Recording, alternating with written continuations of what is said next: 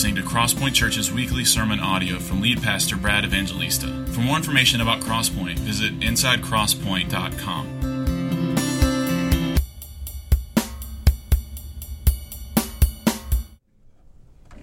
Amen. Well, good morning. How are you? My name is Brad. I'm one of the pastors here, and let's get right to it. Mark chapter 10 is where we are this morning, and if you don't have a Bible or you just forgot yours today, I would really encourage you to follow along with us, and you can use the Bible in the chair in front of you, underneath the chair in front of you. There's some racks there that have Bibles, and if you're not used to looking up Bible passages, you can find Mark chapter 10 on pages 845 and 846. We're going to read the first 12 verses of Mark chapter 10 as we've been for the past few months working our way through Mark. Hey, while you're finding Mark Valaparis, who's one of our Army guys here and works at Fort Benning and helps to train young lieutenants, told me that there's some Ranger grads, maybe 6 or 7 guys that have been coming to the church over the past few months that just graduated from Ranger School on Friday. If that's you, did anybody graduate from Ranger School? They tend to sit over here for some reason. Anybody, raise your hand if you graduated from Ranger School. Anybody here that graduated from Ranger School? Over there. We got, short hair. Got the Ranger tan. All right. You got the top of the head. Yeah, praise God. Amen.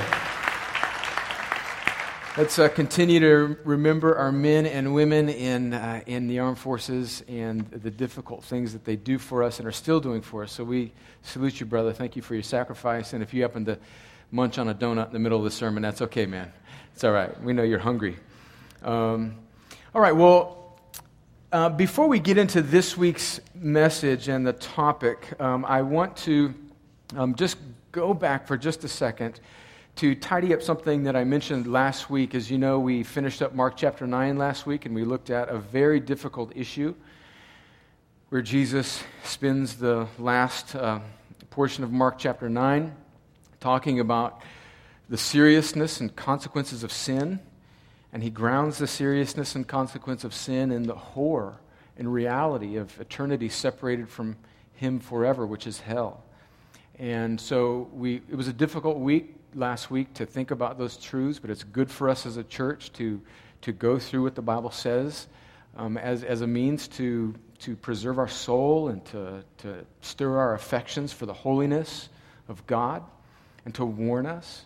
And in one of the high points, as you know, that I get a little bit carried away sometimes as I'm preaching, I'm the son of an Italian football coach, so I tend to get kind of halftime speech, sort of like in my preaching. And in the middle of that talk, I mentioned a word that I think I wish I regretted a little bit. I talked about how Christians should feel the weight of these scriptures, that we as Christians should not just sort of think about hell and the consequences of sin as something that we don't need to be worried about or concerned about or think about. And I mentioned that should Christians doubt their salvation? And I said yes. In fact, in 2 Corinthians 13, verse 5, Paul says that we should examine ourselves to see if we are in the faith. And I regret using that word doubt. I think a better word to use in that situation would have been that we should continually, as people who put ourselves under the weight of Scripture, examine ourselves. Because I think that word doubt is not something that I think unwittingly can cause us to think that maybe we can lose our salvation, or that our salvation might be sort of works-based rather than based solely on Jesus' work. And so if that word this week has caused you trouble, I regret using that word, and I would retract that. But I would say that I think the balance and the force of Scripture, although if you've been around Crosspoint for more than a couple of weeks, you know that we put an extremely high accent on the finished work of Christ and the sovereignty of God alone as our right standing with God. We can't be people who just rejoice in that truth and then just also forget about the passages of Scripture that warn us to stay in the faith. And I want you to know that as a pastor, especially in the Bible Belt South, that I love, that I'm so glad that God has transplanted me from my hometown and made me to live and spend the rest of my life, Lord willing, here in this hometown of Columbus, Georgia. I am acutely aware that in our culture we have many people, and I think on every Sunday, very likely we have people in this room who may think they're Christians just because they've grown up in the South or they've kind of had a casual relationship with the church, but aren't. And so in a sense, I'm often preaching the gospel to people who think that they're Christians but maybe aren't. I don't think that applies to the majority of you, or if you're a Bible-believing Christian, that doesn't apply to you. But I'm always trying to push that person that may be in here on any given Sunday to take the Bible very seriously and not just feel like, because they're in the Bible Belt, they're okay with God. But nevertheless, I regret using that word, and I don't want that to cause you any turbulence in your walk with Christ. If you're trusting in Jesus, you're safe and secure in Him because of Jesus' work, not your own. So let's close the chapter on that difficult topic and move on to another one, divorce and remarriage. All right. This, friends, is why we preach through the Scriptures. And because, as I mentioned last week, I wouldn't necessarily wake up on a beautiful spring morning and say, let's talk about divorce. But that's where the text has us. So in just a moment, I'm going to read, and I'm going to pray, and then we're going to work through this difficult passage. I want to mention a couple things here before we begin. First, as a church, just like last week, we need to approach this topic of divorce with much graciousness, grace for one another, and sensitivity, knowing that virtually all of us in this room have in some way been affected, varying levels, either very drastically or personally, or at least through our family, by divorce. And so we come at this not with a heavy hand of fundamentalism and no grace, but with a lot of humility and sensitivity towards one another. And then we also, I'm very aware of people in this room that are not married. We're going to talk a little bit about God's intention for marriage today. And if you are single, just a word to you this morning. If you are single and it's difficult for you to listen to sermons and messages on marriage, and in this case, marriage and divorce, I want you to know that you're not a second-class citizen in God's family. In fact, Jesus is the most complete human being that ever lived, and He was never married, never had sex. And Jesus is the epitome of what a human should be. And so even as we read this morning in our catechism, what is idolatry? We come to rejoice in the truth of marriage today, but not to make marriage an idol. We don't find our significance or satisfaction in whether or not we're married. We find our significance and satisfaction in God alone. So, okay, let's read the text now and pray, and then we're going to work through this. In fact, let me do this. Let me pray first, and then we'll read. Oh, Father, as we come to your Scriptures, we come humbly. We come with great thankfulness in our heart that your word is true, it's inspired by you, given by the Holy Spirit to men. It represents your authoritative will and way. It's without error. It's been handed down to us through the centuries, guarded and preserved by the Holy Spirit. And because it is your word and your word alone, we can have great confidence that it is good for us in all its ways. Now, Lord, as we come to a difficult truth, we pray that we would humble ourselves as we did last week and as we need to do every week. Pray that we would humble ourselves. Pray that you'd give us deep sensitivity for your truths and for each other. I pray that Jesus would be magnified today, even as we're talking about marriage and divorce. I pray that the beauty of the gospel, the beauty of your covenant-keeping love with your spouse, the church, would be the high note today. I pray for encouragement for those who are wrestling with a very difficult marriage, so that they would see even today that there's hope. I pray for those that have been stung by divorce, that they would be encouraged. And I pray, Lord, for those that are not yet married, that desire to be married, that they also would find encouragement in this message and not make an idol out of marriage. I pray, Lord, for our friends, the Barkhouses. Thank you for bringing them here to worship with us today. Lord, we're so grateful for people who are taking the gospel to difficult places, to hard ground.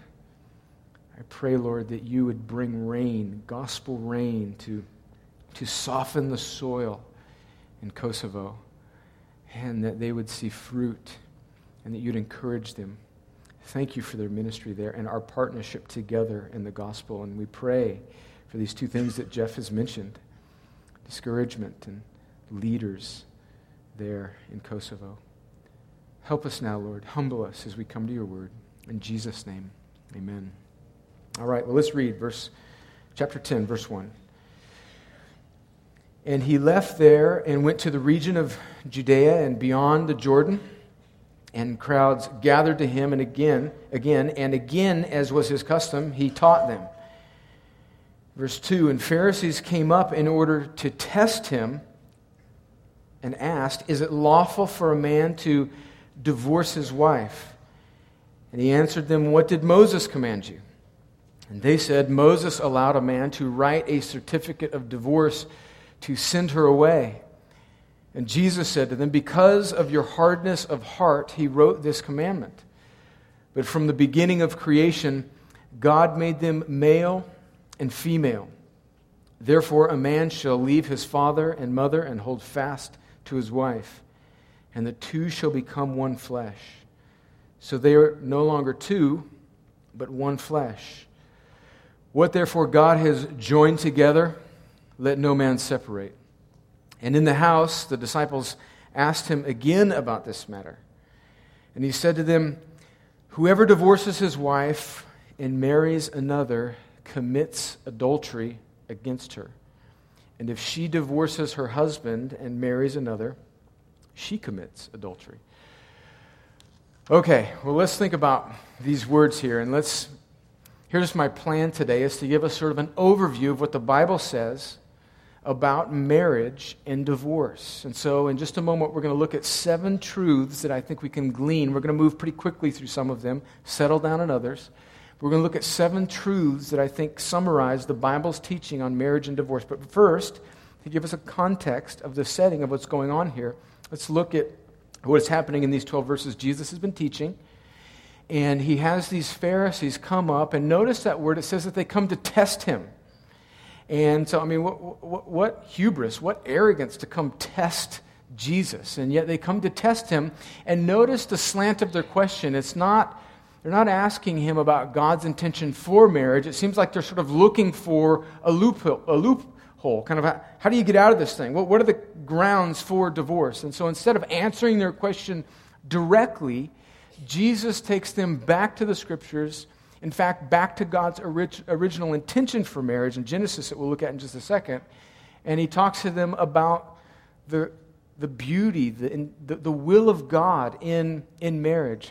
And then, after he has that sort of encounter with the Pharisees where he doesn't answer their question like they intend him to, then in a more private setting with his disciples, Jesus goes a little bit deeper and talks about when a marriage ends and when divorce is permissible. And so there's this cultural setting amongst the people of the time that is informed by the Old Testament. And in the Old Testament, as large as it is, there's really not much at all said about divorce. In fact, there's really only one scripture in the whole Old Testament that in any sense, as far as a law way, speaks to what God would say to divorce. And it's in Deuteronomy chapter 24, and this is the text really that they're asking Jesus about, and that he responds. So I think it might be helpful if I just read Deuteronomy chapter 24, just the first few verses 1 through 4, because this is the setting. This informs the background of what this exchange between Jesus and the Pharisees is all about. So this is what Moses writes in the Old Testament, in Deuteronomy chapter 24, verses 1 through 4. Again, divorce is referenced in the Old Testament, but this is really the only instance where it's addressed by God through Moses. This is what Moses says. When a man takes a wife and marries her, if then she finds no favor in his eyes because he has found some indecency in her, and he writes her a certificate of divorce and puts it in her hand and sends her out of his house, and she departs out of his house, and if she goes and becomes another man's wife, and the later man hates her and writes her a certificate of divorce and puts it in her hand and sends her out of his house, or if the latter man dies, who took her to be his wife, then her former husband, okay, so I know that got a little crazy on you. Let me just summarize. So what's happening is Moses is saying, God is saying through Moses that if a man is married to a woman and he finds some indecency in her, we'll look at what that means in just a second, and divorces her, he can write her a certificate of divorce and send her away. And then she marries another guy, husband 2, and that husband doesn't like her for whatever reason. And then if he divorces her, then that first husband cannot go back and marry her again. Why is that? Because there's this culture of dowry. So the father of the bride would give a gift to the wife as she enters into the first marriage, which would then be assumed by the first husband, okay?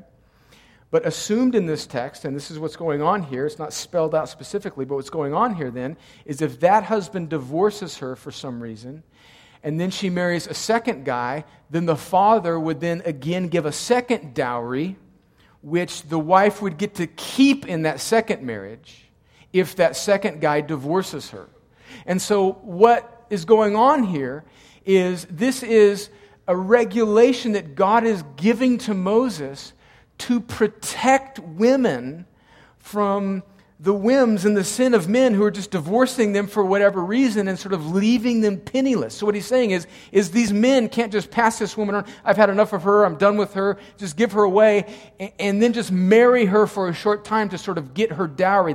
That breaks after that first marriage. Sort of that woman in that second marriage isn't just sort of left penniless as she goes from second husband to third husband to fourth husband.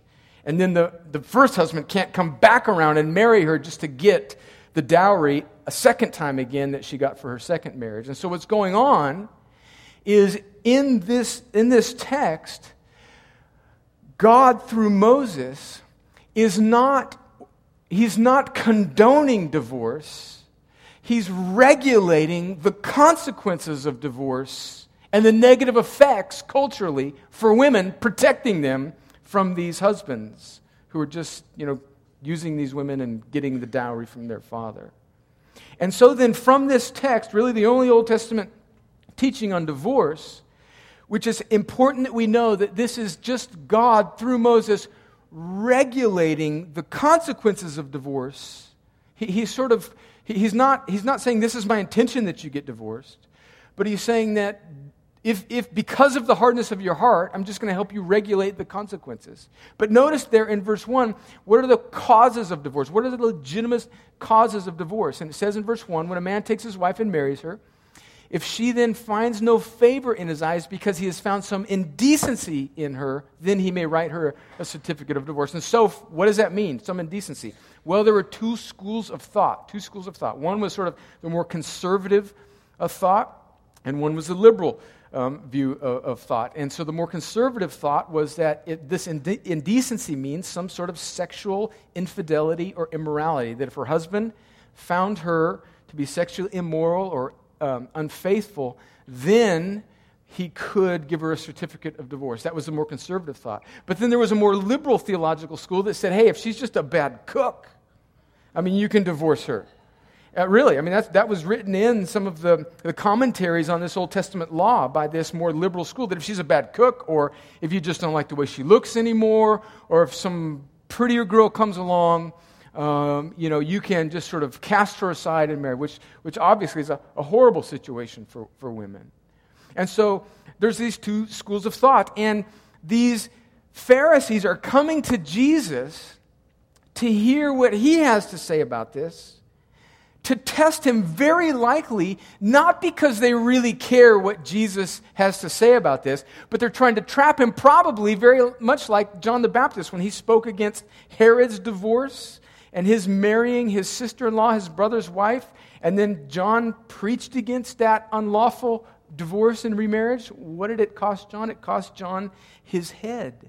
And so maybe they don't care what Jesus thinks about divorce so much, they're just trying to get him in trouble with Herod so that he might be killed as well. And so this sort of backdrop informs this exchange with Jesus and these Pharisees about the situation of what divorce meant. And so from that, we see then our first principle. So let's start walking through what I think this text in the Bible says about marriage and divorce. And number one is this, is that we see from Jesus' interaction here that marriage is ordained by God to be between one man and one woman for life.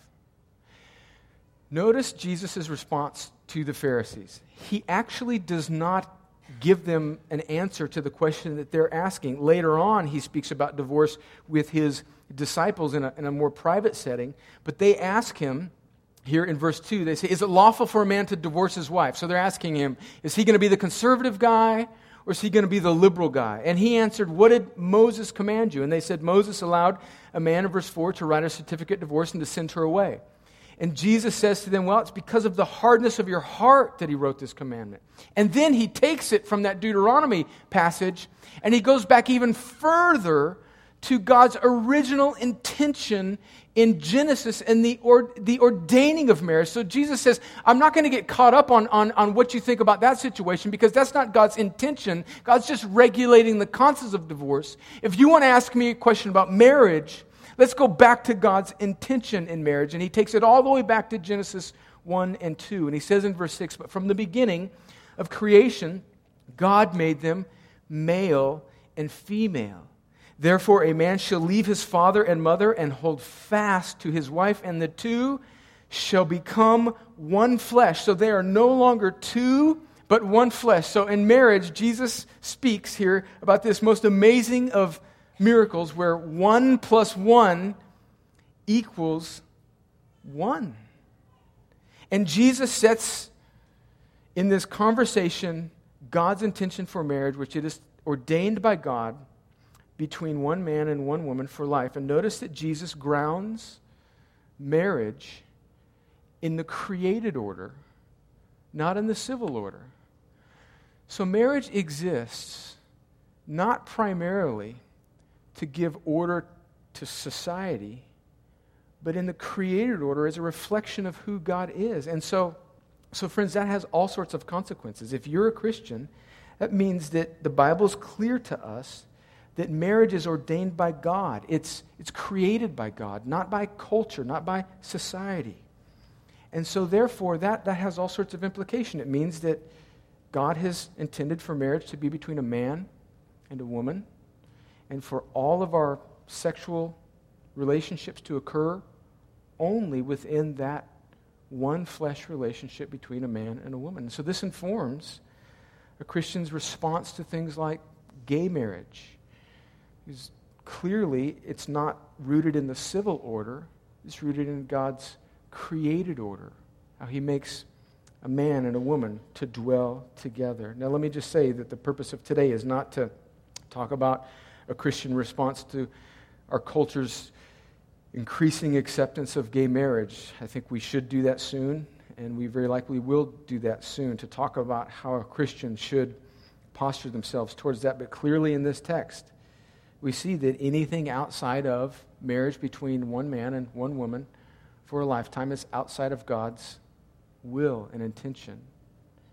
Having said that, we want to be very gracious to people not only that have been divorced, but people who may be struggling with same-sex attraction, knowing that human sin runs the gamut, and there are people in this room even that are struggling with all manner of things. And so heterosexual activity outside of the one flesh relationship between a man and a woman is outside of God's will and incompatible with biblical Christianity. Likewise, same-sex attraction or homosexual marriage is outside of God's plan for humanity, not rooted in the created order, and is outside of God's will and not compatible with biblical Christianity. But that doesn't mean that there aren't people in this room who are struggling with all manner of sin, whether it's heterosexual sin outside of marriage, or infidelity in a heterosexual marriage, or same-sex attraction.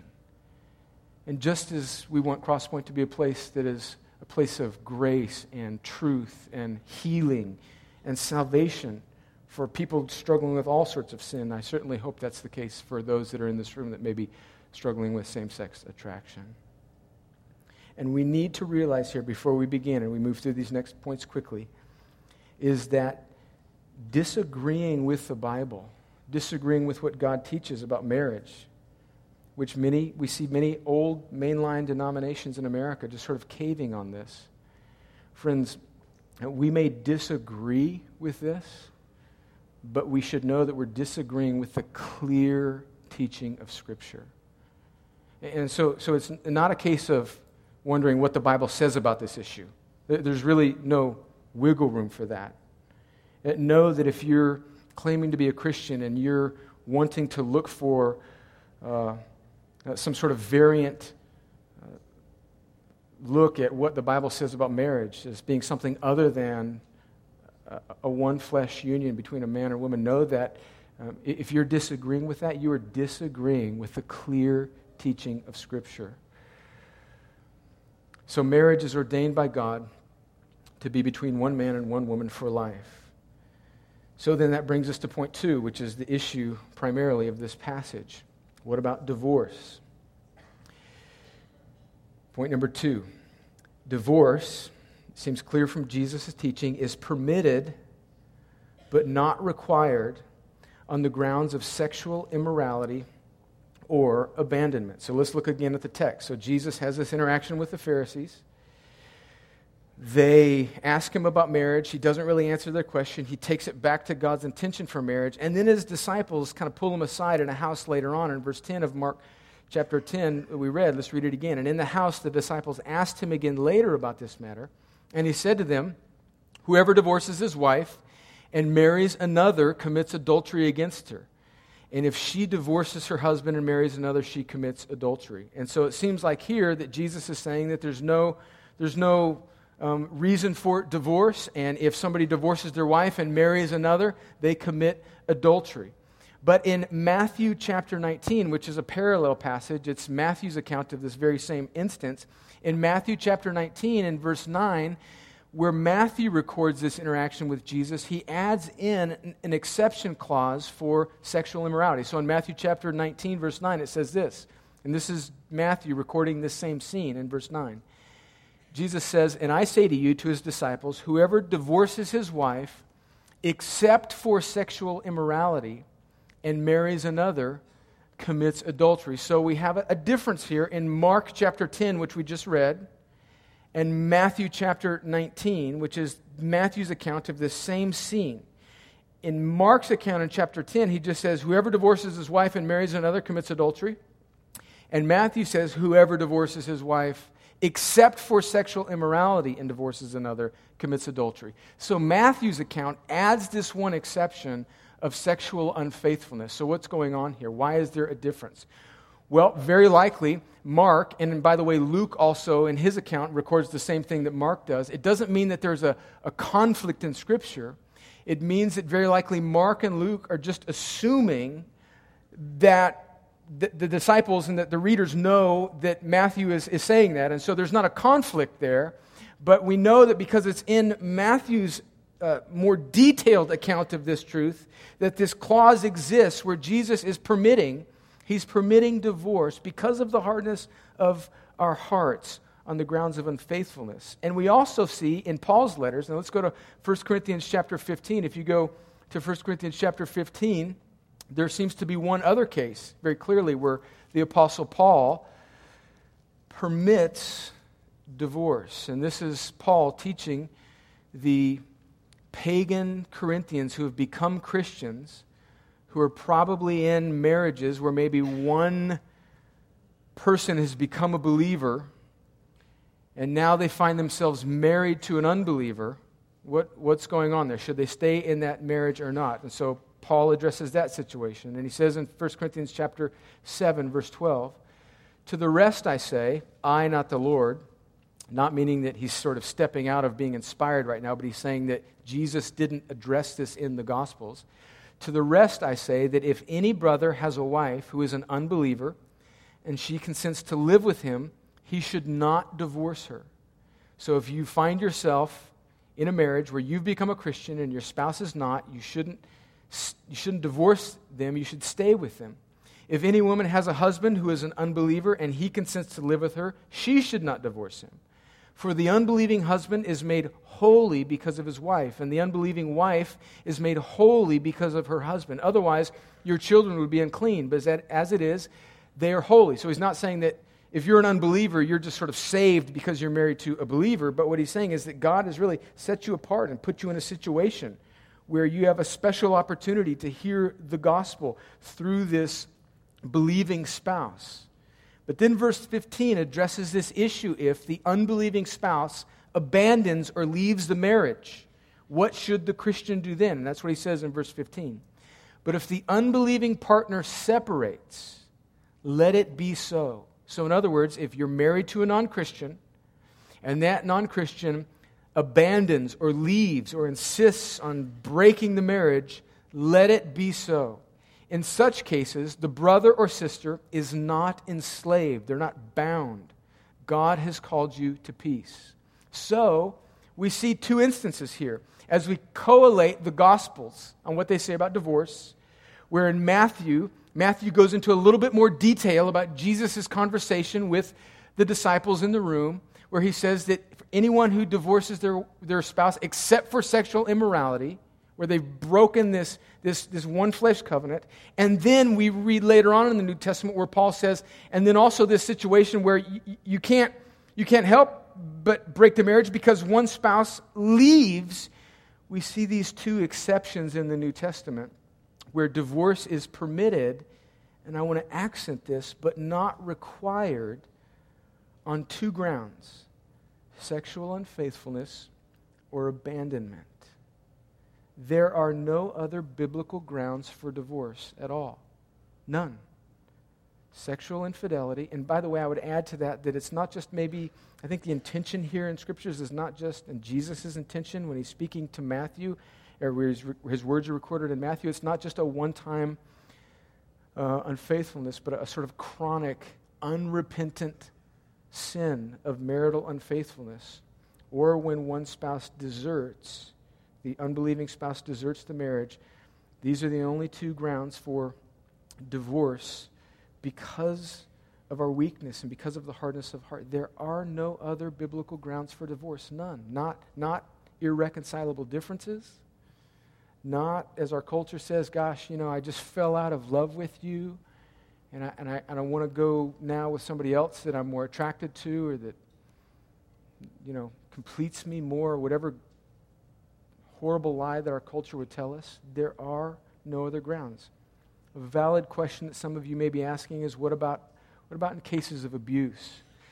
Well, friends, clearly in the case of abuse, obviously separation for the protection of the abused spouse, obviously usually the wife, is in order. And that is a case where the state and the church should step in to protect the abused spouse.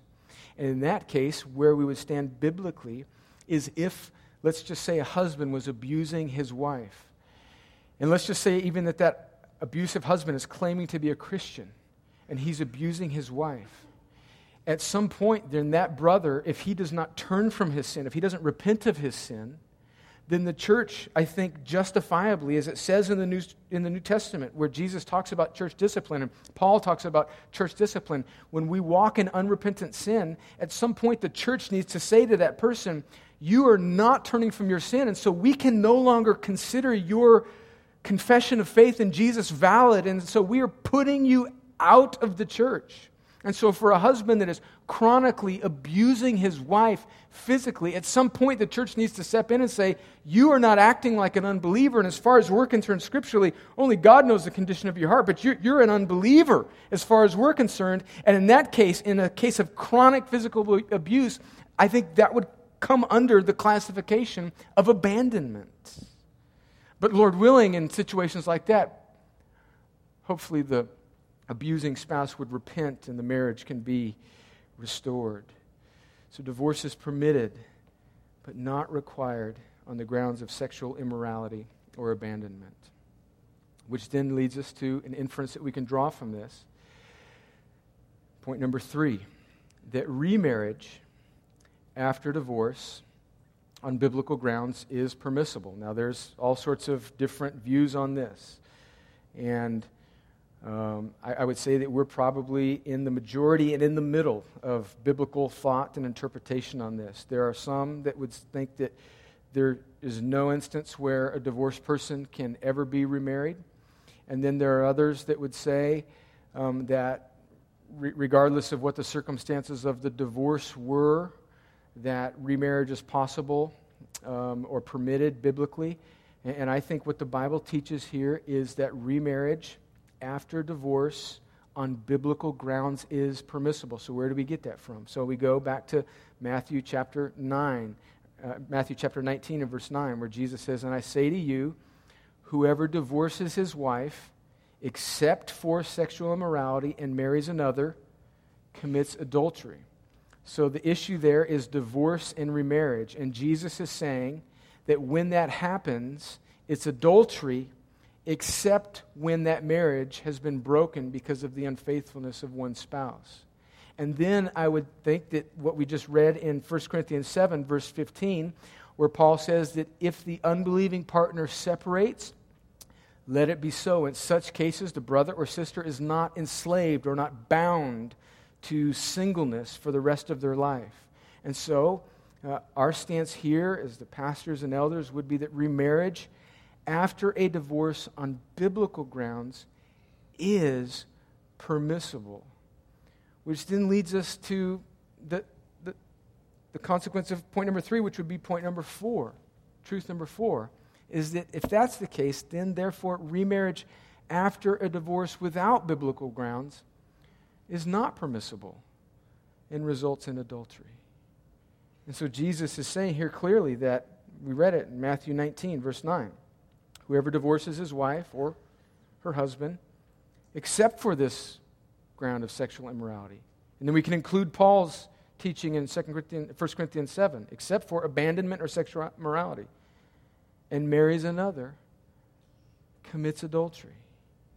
So remarriage after a divorce without biblical grounds is not permissible and results in adultery.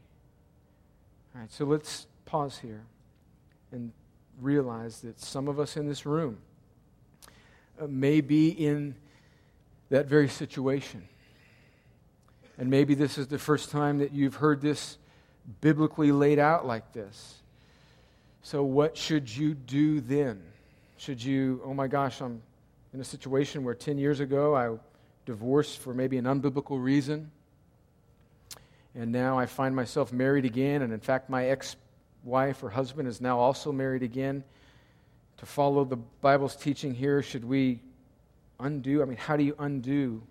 I don't think the Bible calls us to just cause more turbulence in our lives and disruption, which I think leads us to point number 5, is that Christians in an unbiblical divorce and remarriage, that's where you find yourself, you should repent, receive forgiveness and grace, and remain as you are in that marriage that you're in right now.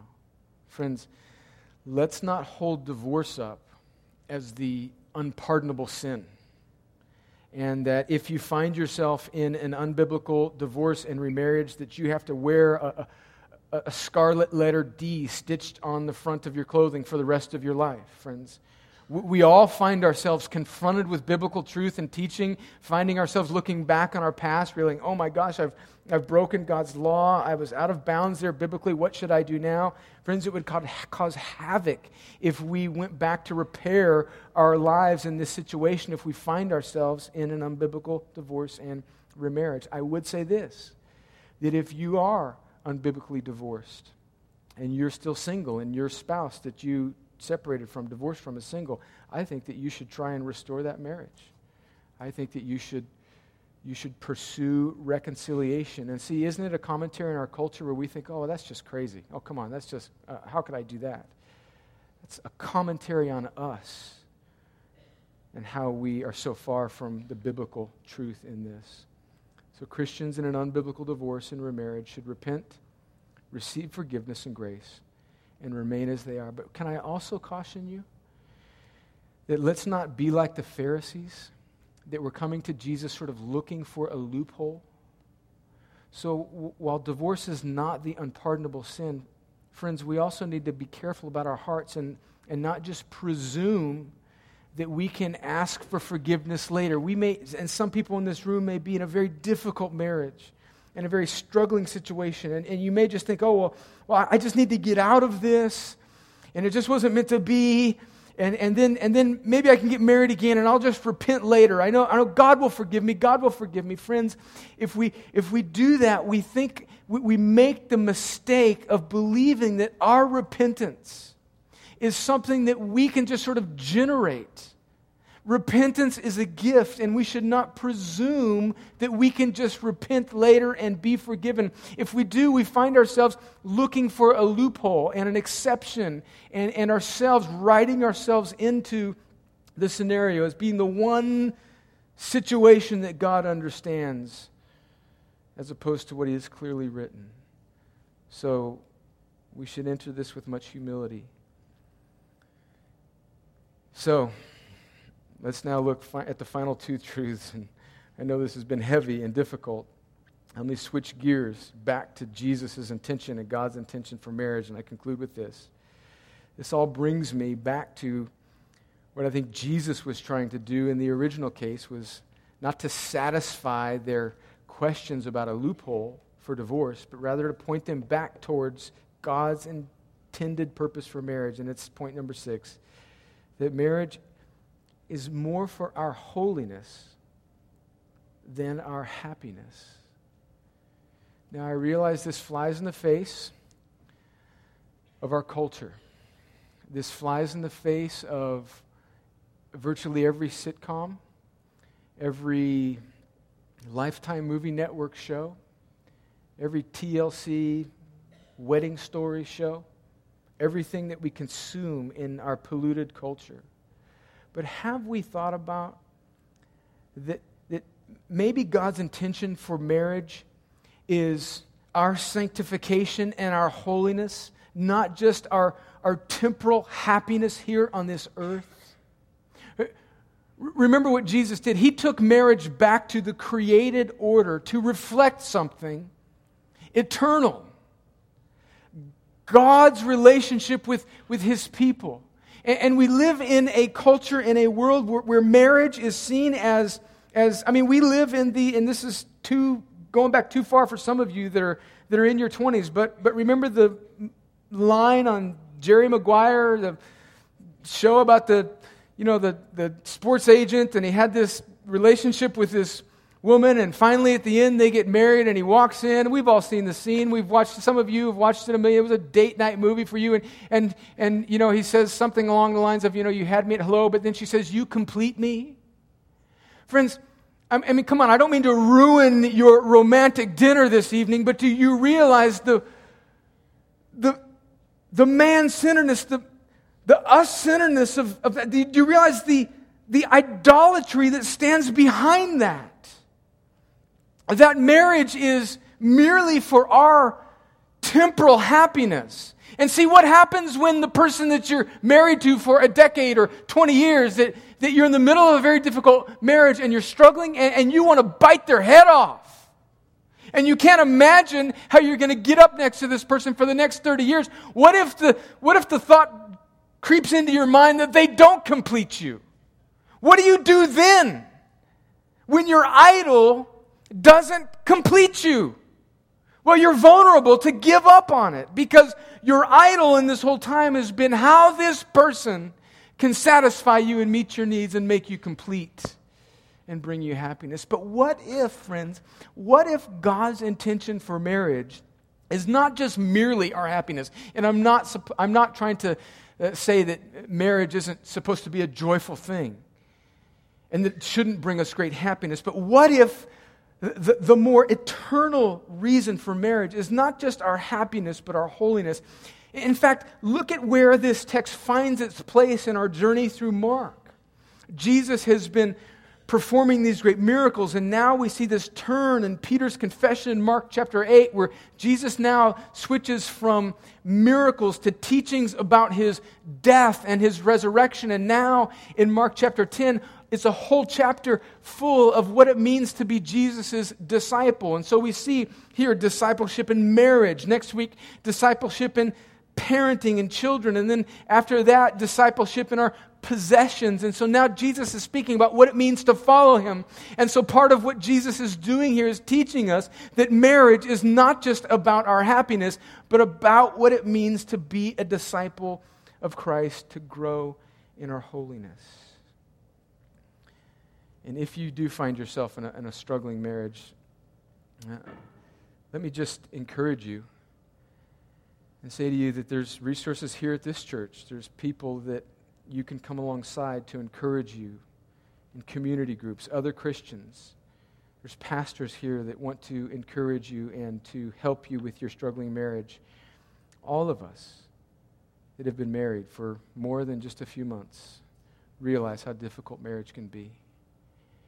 And we are fooled if we think that the Facebook portrayal of marriage is reality. And if you're in a struggling marriage, and every time you open up your Facebook wall and you see your friends posting pictures about how wonderful their husband or spouse are, and it makes you want to stick your fork in your eye. And really it's created kind of an anger in you. And I thought, well, maybe I married the wrong person. Have you considered that marriage isn't just for you? First of all, every marriage goes through tremendous struggle at some point along the way. Every marriage does. And second of all, have you considered that maybe marriage is primarily intended by God, not just for your earthly happiness, but for your holiness to reflect something far greater, which leads us to our seventh point. And I end on this, that the reason why marriage is so important, and the reason why it's so important that we do not break our marriages, even when it's very difficult, and the reason why, even if there is infidelity, that I believe God's intent would be that we do all that we can to try and repair the marriage. This isn't just sort of a get-out-of-jail clause here, like, oh my gosh, my husband did something terrible, and now I have my ticket out of this thing. Or even if a person abandons the marriage, it's not just right away we go to the lawyer's office to file for divorce. Even in situations where there's been sin and very difficult trials, still God's heart is, I believe, to reconcile, to display something much greater than just civil order or our happiness. And that's point number 7, is that marriage is meant to display the covenant-keeping love of God. And when we anchor our struggles and our trials in marriage outside of and beyond and deeper than our temporal happiness, knowing that our marriage is for something far more than just our happiness and joy, but to display God's love for His bride, the church, it anchors us and gives us strength for the storms. Listen to Paul's teaching and Paul's words to the Ephesians church, and I'll end on these words. Paul writes to the Ephesians in Ephesians chapter 5. And this may be a wonderful text if you are in a difficult marriage, or if you're just as happy as a lark, regardless of where you are in the spectrum of difficulty in marriage. This would be a great text for you to dwell on with your spouse and to read together. Ephesians 5, verse 25. Husbands, love your wives as Christ loved the church and gave Himself up for her, that He might sanctify her, having cleansed her by the washing of water with the word, so that He might present the church to Himself in splendor, without spot or wrinkle or any such thing, that she might be holy and without blemish. In the same way, husbands should love their wives as their own bodies. He who loves his wife loves himself. For no one ever hated his own flesh, but nourishes and cherishes it, just as Christ does the church, because we are members of his body. Listen to this, verse 31. Therefore a man shall leave his father and mother and hold fast to his wife, and the two shall become one flesh. Again, quoting the same words that Jesus did to the Pharisees from Genesis. In verse 32, this mystery is profound, and I am saying that it refers to Christ and the church. And so what Paul is saying here is that husbands, lay down your lives for your wife, because your marriage reflects something more than just earthly relationship and temporal happiness. It's to be a sort of echo of Jesus' relationship with his bride, the church. And so the reason why we are not to give up on our struggling marriages is because it reflects the covenant-keeping God that we worship, who doesn't give up on his wife when she is adulterous or when she abandons him. God comes after his bride, the church. And so likewise, we should go after our spouses when we are in a struggling marriage, because the purpose of marriage is something far greater than our temporal happiness. It's to display the covenant-keeping love of God. And when we absorb our lives with that, therein lies true happiness. Therein lies true joy. Well, let's pray and ask the Lord to help us. Thank you, church family, for hunkering down on two difficult passages. Let's pray now that God would help us think through these issues and wrestle with these truths. Father, we come to you now humbled. These last 2 weeks have been heavy about sin and hell, and now about divorce and adultery and remarriage and the purpose of marriage that we so often miss.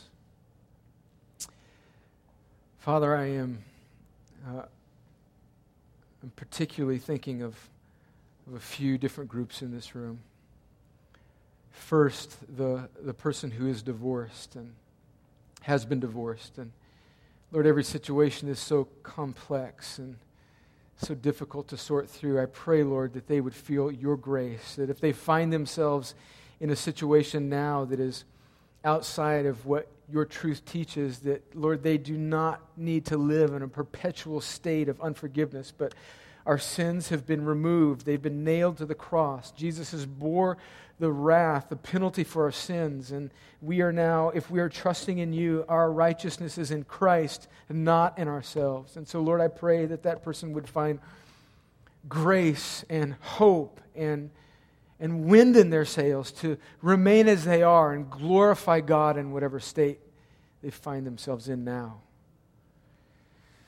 And Lord, I think also of the person in this room, the husband and wife who are in a struggling marriage, and quite honestly, they don't see how they're going to do it. And God, I know that they're vulnerable to be more informed by the culture and temporal happiness and just whatever seems to give them an ability to just keep their head above water, and they just don't seem like they can make it. God, I pray that they would not run away from you or away from each other, but that they would run to you and towards their marriage. And I pray that God, you would come around them through wise couples in this room, through good resources, a good book on marriage maybe, or pastoral counsel from the pastors and shepherds here at this church. God, I pray that you would bring hope in the dark cave that some marriages find themselves in even now.